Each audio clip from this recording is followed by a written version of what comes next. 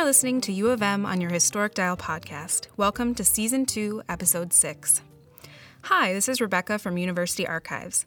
The title for the April 13th, 1978 broadcast of Look What We Found is A Cover-Up at the Met. Met is a nickname for Metropolitan Stadium, the former home to Minnesota's professional sports teams. The stadium opened in 1956 and was demolished in 1985. It's where Harmon Killebrew hit home runs for the Twins and where Fran Tarkenton threw touchdown passes for the Vikings. The Kicks, a professional soccer team, also played in the stadium from 1976 to 1981. The introduction to this program in the Teacher's Guide states, "When a Carew homer whizzes across the diamond at Met Stadium and into the stands, not many fans are thinking about why the field looks such a brilliant green under the lights."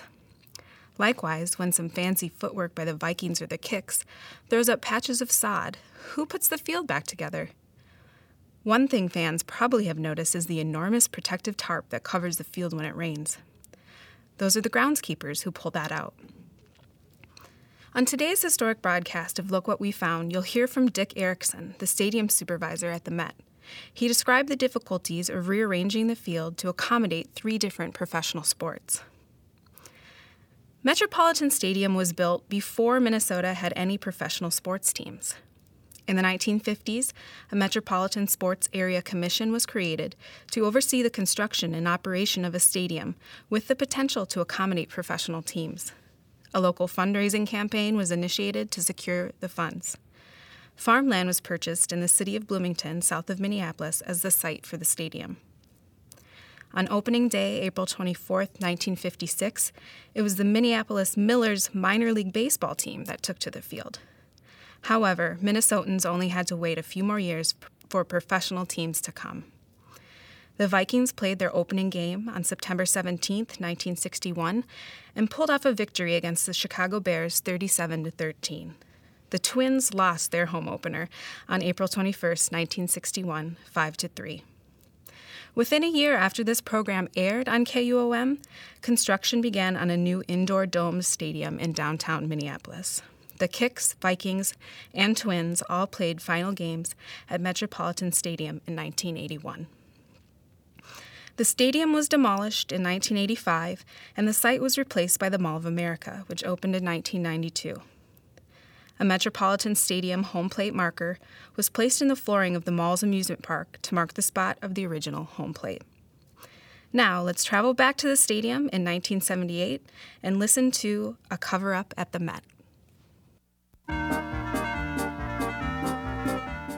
don't believe it. Wow!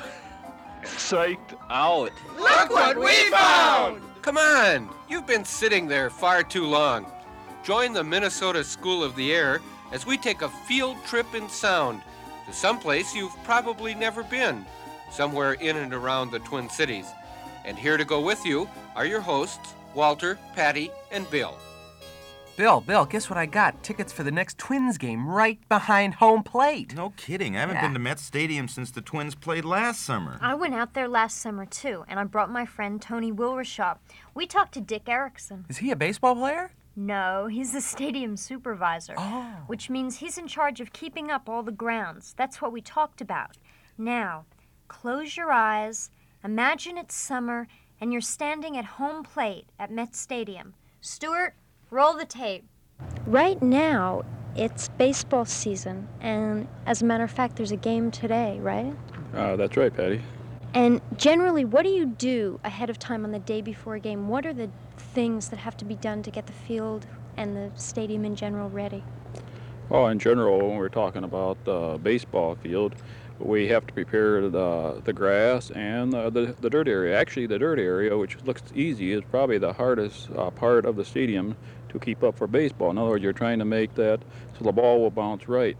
And every day, that has to be watered according to the weather, and watered heavy, and try to get the moisture underneath it and dry on the top. So when the ball is hit to the ball players, that'll come halfway in range of them and not surprise them or go over their head. Okay, how do you do that? You say that you've got to get the moisture underneath the dirt, and it's got to be the right amount of moisture. How do you gauge the right amount of moisture, and how do you get it underneath? Well, that's you have to go with the weather, and if it's a clear day, the only way you can get it underneath, you have to soak it, and you really put water out there for it actually sits on the top for about a half inch.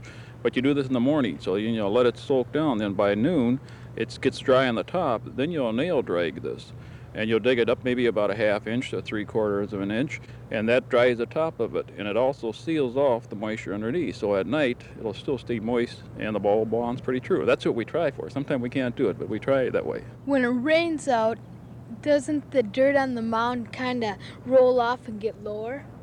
When it rains on the mound, it's a heavy clay, so it really doesn't wash off or get lower. It gets very slippery, very hard to play on. And then we try to, it's actually, when an umpire calls the game, it's probably the mound he's more concerned about because it gets so slippery. So we always try to protect it when it rains by putting a tarp on it. And if it does get moist, it really won't wash off or get lower, but it makes it very difficult to play on.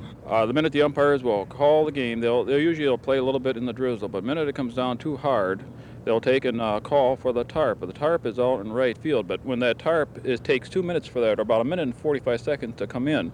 In the meantime, they will cover the mound and home plate by hand with small tarps, but the infield will be covered with a tarp that's 180 feet by 180 feet, so the whole infield area will be covered.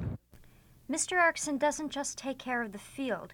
In a certain way, he also takes care of the players.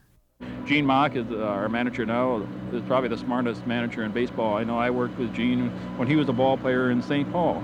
He was playing shortstop for us, and he knows every little angle there is. And there's little tips he gives me.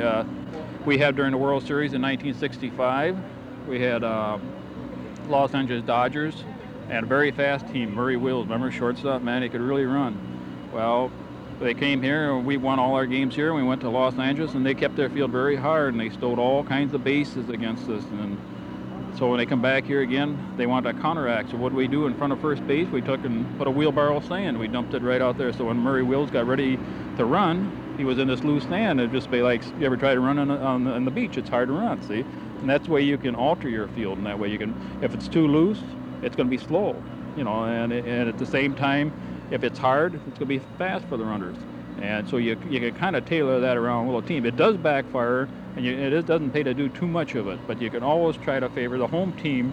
And generally, our field is one of the better fields in the league, but it takes a little bit longer. So a lot of times they'll say our field is terrible. Other times they'll say it's great, and it won't be consistent. And generally, we try to keep it looking good, but sometimes it isn't as good as it looks. If they can win, when you have a winning team, usually everything is fine.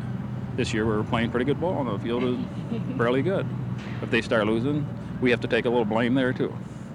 How do you rearrange this field? Like, so it's a baseball field, and say there's a soccer game a couple days after this field's like this. How would you rearrange it and make it? Well, like that's a good question. Of course, they all have their own rules, Tony, and it more or less where the lines go, and if they have goalposts or a lot of the kicks, they have their goalie spots and things like that. It's just a matter of putting down the different lines, and the trick of the thing is to try to use the right material so that you can kind of get it off. In other words, we won't use a permanent paint on the field if it's a baseball game in the afternoon and maybe a soccer game at night, because it's too hard to get the lines out. So we'll use probably a whiting that we can kind of wash off. And it's just a matter of, as you can see, the fellows out there today are getting ready for football. Tomorrow afternoon we have a baseball game. Tomorrow night we have a football game. And that's going to be quite a task. So they try to prepare a little bit ahead of time. And right now they're checking out the goalposts, make sure that they can get them up in time. And because tomorrow they haven't got time in case there's something wrong.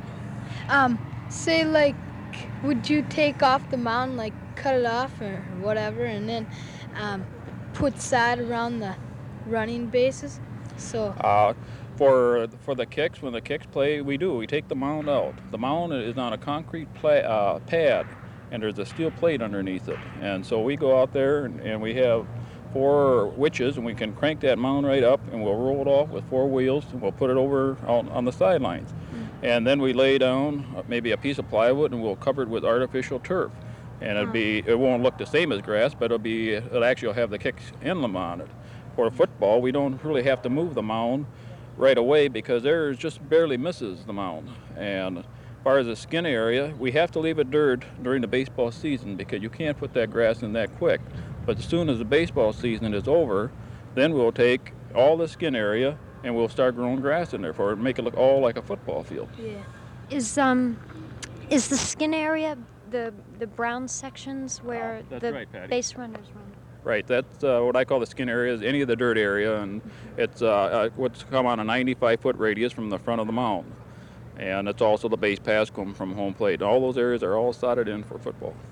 Could you tell me a little bit specifically what you mean when you say this is one of the best fields in the league? What makes it the best or one of the best? Well, first of all, we have no budget here. We can spend anything we want to keep this field as good as we possibly can. Well, when you don't have that handicap, in other words, you can put any amount of money into it. So in other words, your labor is no problem. And I think why one of our reasons why our field is one of the better ones, because we have a good crew that works on it. I have a good crew under me. I can rely on them, and they're out there all the time, and they have their heart in it. And so they're always trying to improve it. And money-wise, we spend maybe 125,000, depends on the weather, 125, maybe 150,000 if the weather was real bad.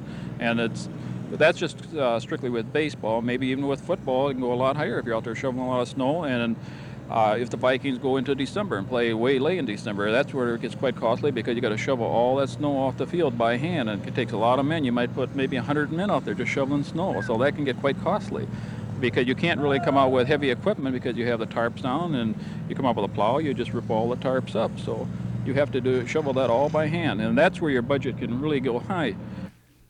Patty, did Dick Erickson say he knew Gene Mauch when he played baseball for St. Paul? Right. Erickson started his career of caring for ball fields in St. Paul when he was 14 years old. He goes back a long time in this business. I guess the Twins, the Kicks, and the Vikings are lucky to have him. Guess they are. Boy, we are about out of time. Okay, goodbye. Bye, kids. Later on.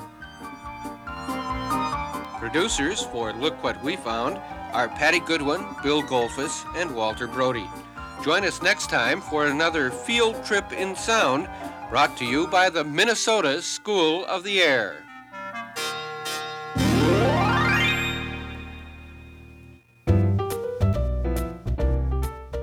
The U of M Radio on Your Historic Dial podcast is produced by University Archives for your enjoyment. Subscribe or download on iTunes or Google Play so you don't miss another moment of historic Minnesota radio. Recordings of the program series Look What We Found were digitized in 2016, in part with funds provided by the state of Minnesota from the Arts and Cultural Heritage Fund through the Minnesota Historical Society.